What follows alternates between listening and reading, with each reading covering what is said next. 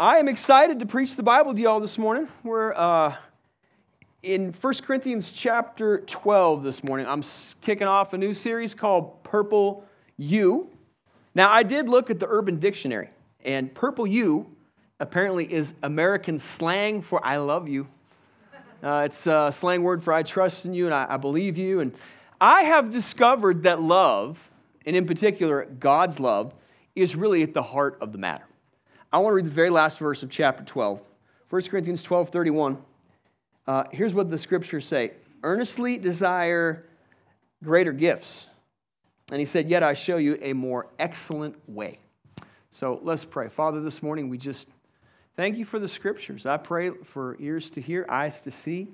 God, give us insight into the things of God. Help our heart be sensitive to grow in you. And we just thank you for the way that you're leading and guiding us. In the name of Jesus we pray. And everybody said, amen. Now, I don't know how the memory came to me, but it was like my last year of high school, and I was in class with a rather infamous friend of mine named Matthew. And I don't know, I was teasing him. I think I might have called him like a loser in jest. I was teasing him. And after class, some kid behind him, who was a new guy from Denver, kind of dressed like a thug, he came out of the classroom storming at me. My locker was right outside the wall there, and he dropped his bags, and he wanted to throw down. He said, you called me a loser, and I'm going to clean your clock. And I looked at him, and I was like, bro, I wasn't even talking to you. And he didn't want to let it go. He kind of shoved me. He wanted to get in my face. And again, I said, man, I apologize. I wasn't talking to you. And by that time, a crowd had gathered. When there's a crowd of people around you, you feel like you got to do something. And I just said, listen, man, I'm sorry. I didn't say that about you. I don't want to fight you. And he walked away. I found a more excellent way out of that thing. The apology was a more excellent way than fight. Maybe he would have beat me up. Maybe I would have got him. I don't know. I'm a better fighter than you think I am. This verse tells us that love is a more excellent way. Love is the excellent way. Loving people is the excellent way. That's what the scripture said. That love is this way of excellence. Par excellence. Since love is such a powerful thing, this verse actually could be placed in the chapter 13. To the end of chapter 12, it could almost be in the beginning here of the 13th chapter, because the 13th chapter is about love. It's the famous love chapter, and he's going to tell us some really interesting things about love. He's going to say that you can be a very gifted person. He's going to say you can even be self-sacrificial, all and out, truly amazing. But if you don't have love, he's really not impressed. That's what the writer is going to say. That without love, you're just really a noisy person.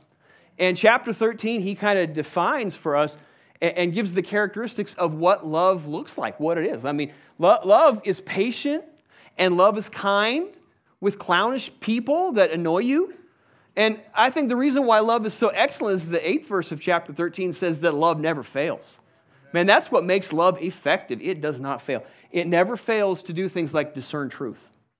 Now, when I was that rebellious high school kid, I remember I had this mother who would come down to my room late at night and want to have deep discussions about things.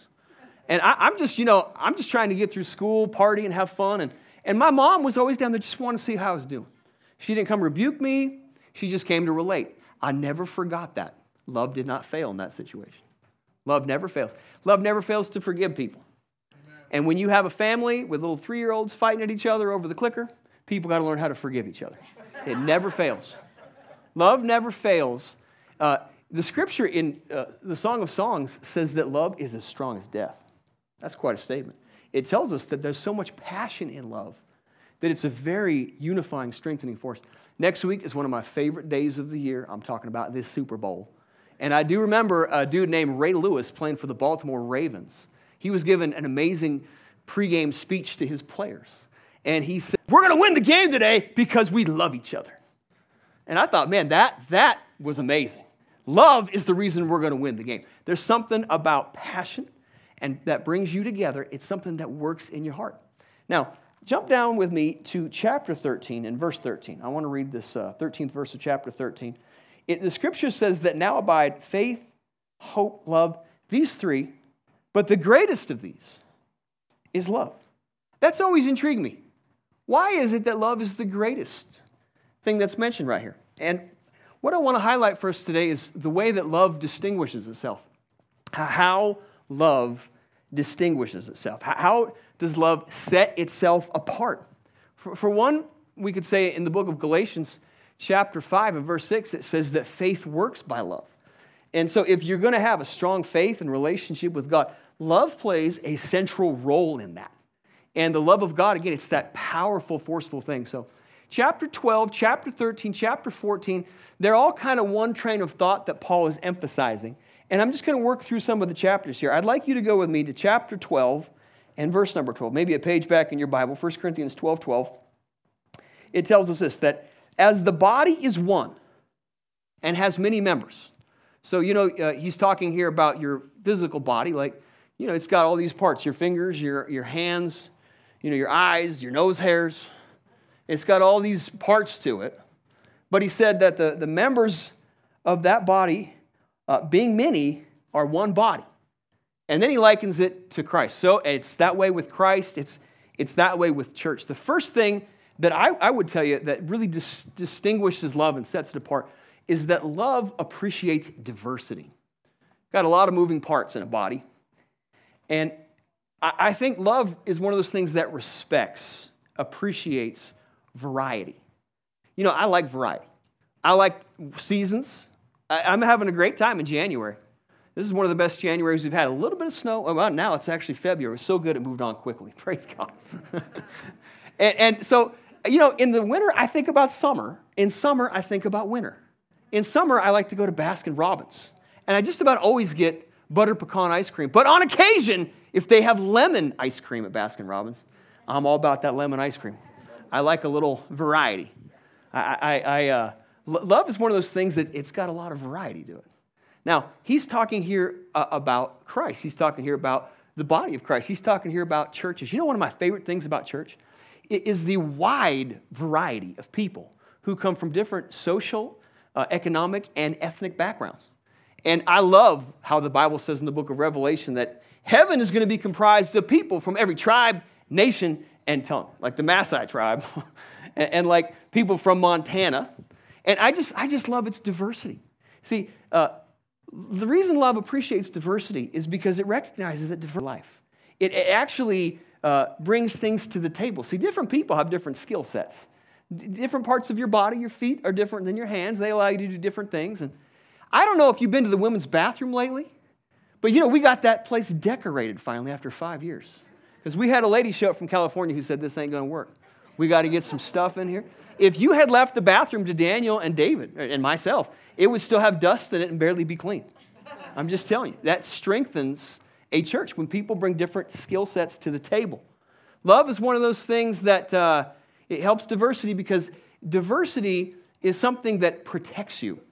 It's a protective thing. That's why if you've got an investment portfolio, they're going to tell you to diversify, diversification. You should have some money in the stock market. You want to maybe have some diversity in bonds or the real estate. And what that does is it allows you protection in case there's a problem. Now, I think that's kind of like the advice that people give you. Because sometimes you have blind spots and a loving person is able to tell you, I think this might be the wrong direction. And I've had people who have loved me enough to strengthen me and protect me by telling me the truth.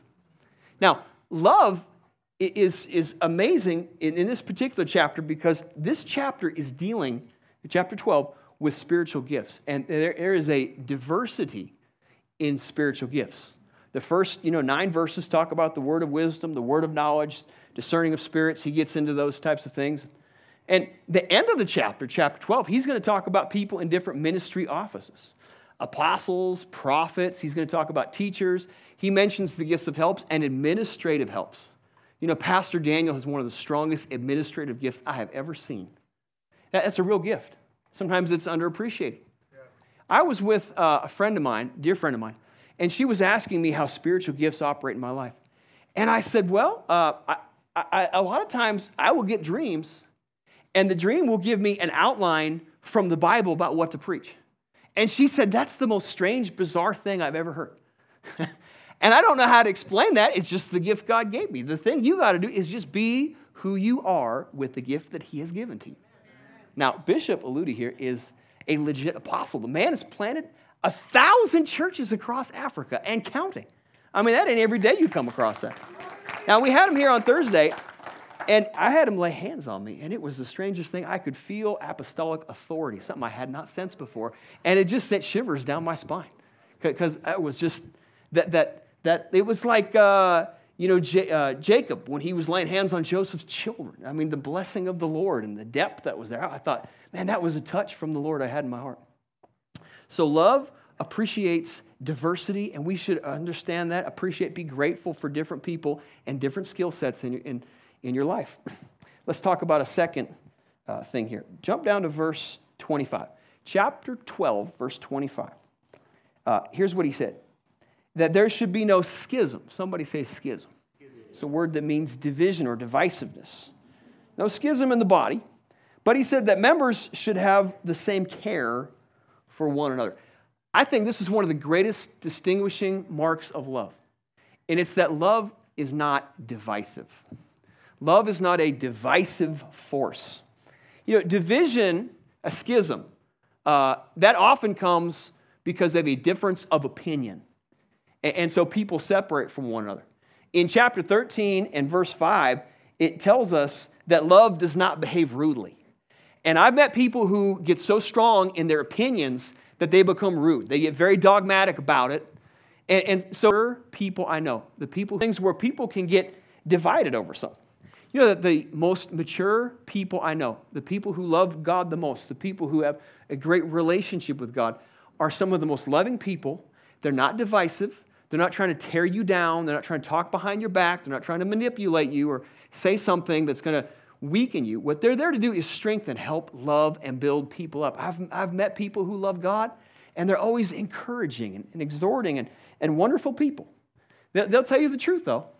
See, love is not divisive, but love is truthful. Ephesians chapter 4 tells us to speak the truth in love. There's a difference between an opinion and sin. So if someone has a different opinion about something, that just might be something you like or don't like. But sin, by its very nature, demands a confrontation. Now, I remember when I was, a rebellious teenager, and I was like roommates across the hallway with my grandma, who was like in her 70s then. Grandma's 98 this year. That's amazing. And Grandma knew I wasn't walking with God. And she pulled me out in the hallway, and she said, boy, I know you're in sin and not right with Jesus, and you better get right with him because hell is hot and you're going to pay a price for it. And I remember she spoke it in love, and it made me feel convicted, but I was not condemned. And so love was truthful. She wasn't being divisive. She was being truthful and honest. So love is not a divisive thing. Love is one of those things that is honoring. Look at verse 26. He said that if one member is suffering, then all the members of your body, he's talking here about a church family, can suffer with it. If one member is honored, all the members can rejoice with it. I like, Romans 12, verse 12. Rejoice with those who rejoice, weep with those who weep. What I found is it takes more grace, more maturity, and more love to rejoice with someone who's rejoicing than it takes to weep with someone who's weeping. Because people who are weeping, it's easy to get there and feel bad for them, but when they get something better than you, that is when it's difficult to honor somebody. Now, I saw this play out, many years ago because, we'd gotten to a point at the church about the building.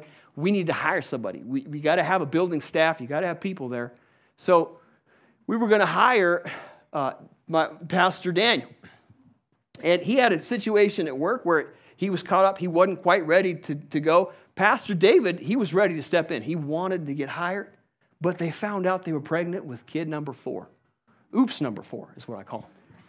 And David had to kind of take a step back, and Daniel ended up getting hired. And I'll never forget how David handled that because he was honoring, he was appreciative, and I thought that demonstrated a great level of maturity and love. When someone gets something you want, but you honor them, that is the love of God. Love is not a divisive thing. Love is a unifying thing. When we get over into differences of opinions, one of the areas people divide over in opinions is things like doctrine. And I've had people come through with some strange doctrines. I had a guy one time who did not believe in the Trinity. And he kind of wanted to push that around. Now, you can tell me all you want about it. I am a Trinitarian. We believe in the Father, the Son, and the Holy Spirit. I think that's all over the Scripture. So I just wasn't going down that rabbit trail. And I've had friends who have different opinions about theology. And they've told me that they enjoy talking to me because I could talk about it rationally without getting upset. I've studied some of the subjects, and we have cordial conversation. That's a wonderful thing. When we had some revival nights here with my friend Ted, he's been doing traveling all over America for years. And we had another church, New Life Church, that was leading worship one of the nights. And he said, in all the years I've been doing worship, I have never seen another church come out to one of my meetings and join with the other church. I thought that was the most incredible thing. Man, that's something to be proud of and appreciate. That's love at work, when it's a unifying force. And people love it when there's unity. So that's what love will do. It's not divisive. Now, number 3 here. Jump on down to chapter 14. Let me read verse number 1. He said, pursue love and desire spiritual gifts. Let's just stop with the first phrase. Pursue love. Let me give you what the Lord just dropped in my heart this week about love. The third thing I would say that distinguishes love, sets it apart, is that love is a decision. If you're going to pursue it, if you're going to go after it, if you're going to operate in it and walk in it, that's going to be a decision. That's a choice that you make. And I love how Moses in Deuteronomy said that, life and death and blessing and cursing are set before you. You can choose life. Joshua said, as for me and my house, we're going to serve the Lord. That's a choice he made. And I just thought, you know what? I'm going to help try to save you a lot of money in therapy sessions. I'm going to give you some pastoral counseling 101. Love is a decision. It's not an emotion. But the problem is we got a whole society today that equates love and truth with emotion and how they feel. We were having legacy nights with the teenagers, and I was in the groups with them, and one of them was telling me that they got these people called furries now. You ever seen these people? They got onesies they wear to school dressed up like animals because that's their identity. No matter how hard you try to identify, you're never going to be a 63-year-old moose. Did you know that? Ain't going to happen. And because we got a bunch of soft people who can't process emotions and think that that's like truth, you got a society adrift today. That's not truth. That's an emotion running wild. And I'm just here to tell you that loving people is a choice you make. It's a decision. I am going to love my wife. Hey, we got a marriage conference coming up. Did you know that? So that's taking place Friday night, 6:30, Saturday morning, 8 o'clock. And Elizabeth and I believe in this because we want our marriage to be strengthened. Now, if you can make Friday night but not Saturday morning, that's fine. We'll take you. And if you can take Saturday morning but not Friday, that's fine too. And we are charging $25. You can make it out to the church. We just do that because we're covering food. And if you don't have $25 and you want to come, we will still take you because we believe in it that much. There's a sign up out there in the foyer, and we like to give the head count today so we can know who's coming, but it's going to be a great time. These are things that help you learn how to love your wife, and that is a decision. I've made a decision that even when Elizabeth eats the chocolate and hides it from me, I'm going to love her. Mm-hmm. She's sheepish and out the door back there. I see. I know what you do. No. I've decided to love the brethren. I have an African bishop today, and he told me that in Africa, Jesus is amazing. And he said that's what keeps us together is we love each other. Because we're all part of the kingdom of God together. In Africa, in Asia, as he was saying, the gospel is preached all over the world. And there's something about the love that we have for other believers that is a real thing. It's a decision. I have made a decision that I'm going to love people. I'm going to love the brothers. And by the way, I can love people I disagree with. That's a choice. I can pray for my enemies. America right now is in such a divided place. The bishop was sharing all about that. Think about how divided we are as a nation. I mean, I've never seen anything like it. And it's like you got a news media that is lying about things all the time because their strategy is to weaken you and divide people apart. That's how they play the game. And so you got people who are divided, and the antidote for this is that we need to learn how to love each other. You can pray for your enemies. Now, I look at like the current government administration, they make me scratch my head. I don't know what these guys are doing sometimes. And instead of getting angry about it and getting swearing mites with your neighbors, maybe you ought to just pray for them. That's what I do. If anyone needed prayer, it's President Joe Biden. Now, I remember one time I was working the docks at a job I had, and a FedEx driver would come in. His name was Jeffrey. Jeffrey was one of those people who loved to talk politics, and he had a very different political leaning than me. But we talk about it, and I tell him what I thought, and then he told me before I quit to come over here, he said, I like talking to you because you can stay calm about it and talk about it and respect me and listen to me. And what that is love at work. It's a decision you can make to keep your calm and love people even when they annoy you. That's the love of God, and it's your choice. Think about this. Romans chapter 5 says that the love of God has been put in your heart by the Holy Spirit already. When you got born again and saved, that love is in your heart already. And all it takes is for you to exercise it. It just takes for you to make decisions, and I'm going to love people, I'm going to forgive people. That is a decision to pursue it. That's what you need in your marriage, in your family, in your life. That simple decision. Now, number 4. I'm in this same verse. Chapter 14, verse 1. He said, pursue love, and then he tells us to desire spiritual gifts. Back in verse 31 of chapter 12, he said desire the greater gifts. So he's talking here about spiritual gifts. He said, especially that you may prophesy. Now, let me give you this fourth thing I want to say. And it's that love is what we call a doorway into spiritual gifts. It's interesting to me, the placement of these verses. Because we got, in chapter 12, spiritual gifts. He concludes chapter 12 by telling you there's a more excellent way of operating. Chapter 13, he starts getting into how the love of God operates. In chapter 14, he's going to start talking about how gifts need to be done with order, how they should operate. I found that you can have disorder sometimes, but if you've got the love of God, it's easy to bring order to situations because you've got people who will talk and forgive and work through things. Now, the Greek word for gift is the word charis. It's where we get the word grace.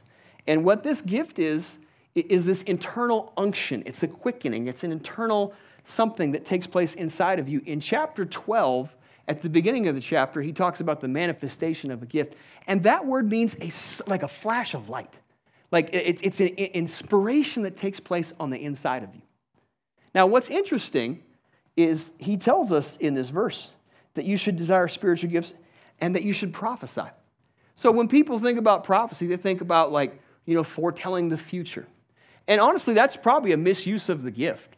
What the word literally means is that you speak under inspiration. Maybe you just saw something and you got inspired and you sensed the Holy Spirit and it came out.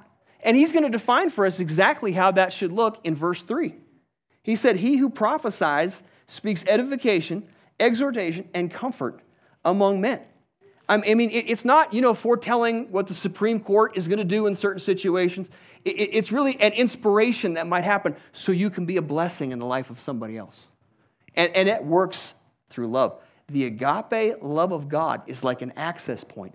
It's like a doorway for these things to take place. Now, love isn't the only way that gifts operate. Sometimes it requires boldness on your part to step out into something. And I've had that happen because, I might be inspired, but I'm timid. I don't know exactly how I should, minister to someone, and I just have to step out in faith with a little boldness. And I found the Holy Spirit is often right there to back me up on something. And that's just part of the way it works. But love creates an environment. Whenever you've got the love of God working, spiritual gifts come easy. You don't got to strive for it. You don't got to work at it. And I'll tell you, this happens to me more often than not in hallways. When I'm back talking to people, happened this morning. I was praying at the sound booth. It's just boom. There might be His love in motion to set something up for somebody. So let's talk about what love does with spiritual gifts. What love will do is it will open your heart to see the needs that are around you. It's an interesting thing that Jesus was moved with compassion. And everywhere He went, that's what it says, He would heal the sick. Compassion in His heart was a trigger that just he wanted to bless people. Have you ever been to Walmart and seen somebody who's in a wheelchair or a kid that's sick with some kind of disease and your heart breaks? That is called compassion. And that's the love of God. There's something in you that just, oh man. Bishop was telling the story. When he started in Africa, that children came and said, Bishop, feed me. Didn't have any food. You know, my kids eat whatever they want. They're not hungry for, they don't even want to eat some of the stuff we give them anymore. I tell them about Africa and India. I'm like, compassion gets a person moving. And I believe that, you know, the working of miracles, the gifts of healing, the gift of giving comes because of love. When you feel that internal sense of compassion, it moves you to something. The love of God will sharpen your discernment. It opens up your eyes to see in the Spirit and your ears to hear what the Lord is saying to churches. His love. There's a great verse in the book of Philippians chapter 1. And it tells us that he prayed that your love would abound more and more in spiritual discernment. Man, like when you look at situations through the lens of love, your discernment gets to be like 20/20. And people get confused. They think that the gift of discerning of spirits is really, you know, you being critical and trying to figure out what's going on and judging other people. And I'm just telling you, that misses it totally. When you're looking through love, you can see truth. You can identify problems. It helps you really discern what's taking place. It gives you a position of authority to speak into someone's life. Man, we had some revival nights out. And I had a woman who got offended. She emailed us. She said that the man who's preaching is full of witchcraft. Witchcraft. I emailed my buddy's wife. I said, hey, you know, someone accused you of being witch doctors. She said, I've heard a lot of things. I've never heard that one. So I wrote back cordially, but I was praying about it, and instead of getting angry and offended about it, you know what I thought about it? I thought that there's probably a wound, a hurt, a pain, a rejection in a person's heart. And when you've got pains, wounds, when those things, it's hard for love to operate. You've got to be, if you're walking in love, you can see clearly in people's lives what's driving them. And it doesn't mean that you got to be angry about it. It just means that love gives you a place to minister, touch, and help people. See, the love of God sharpens not just your discernment, but your spiritual senses. That's Hebrews chapter 5. And your senses need to be exercised. So when there's a closeness with Jesus, man, when you spent time with him like the disciples did, when you're in the scriptures, when you have the opportunity to love other people, these gifts will begin to operate and work in your life. Man, I'm just telling you, love is the most amazing thing. It sets itself apart from other things. Love is a great thing. Love is wonderful. It's the way of excellence, and it will keep you out of fights. Come on, somebody. That's how you can avoid getting in fights. Well, let me ask you this morning about your love life, and I want to invite the worship team to come back. What about your love life today? How's it doing? Do you love people? Do you appreciate diversity, or do you bring to by people?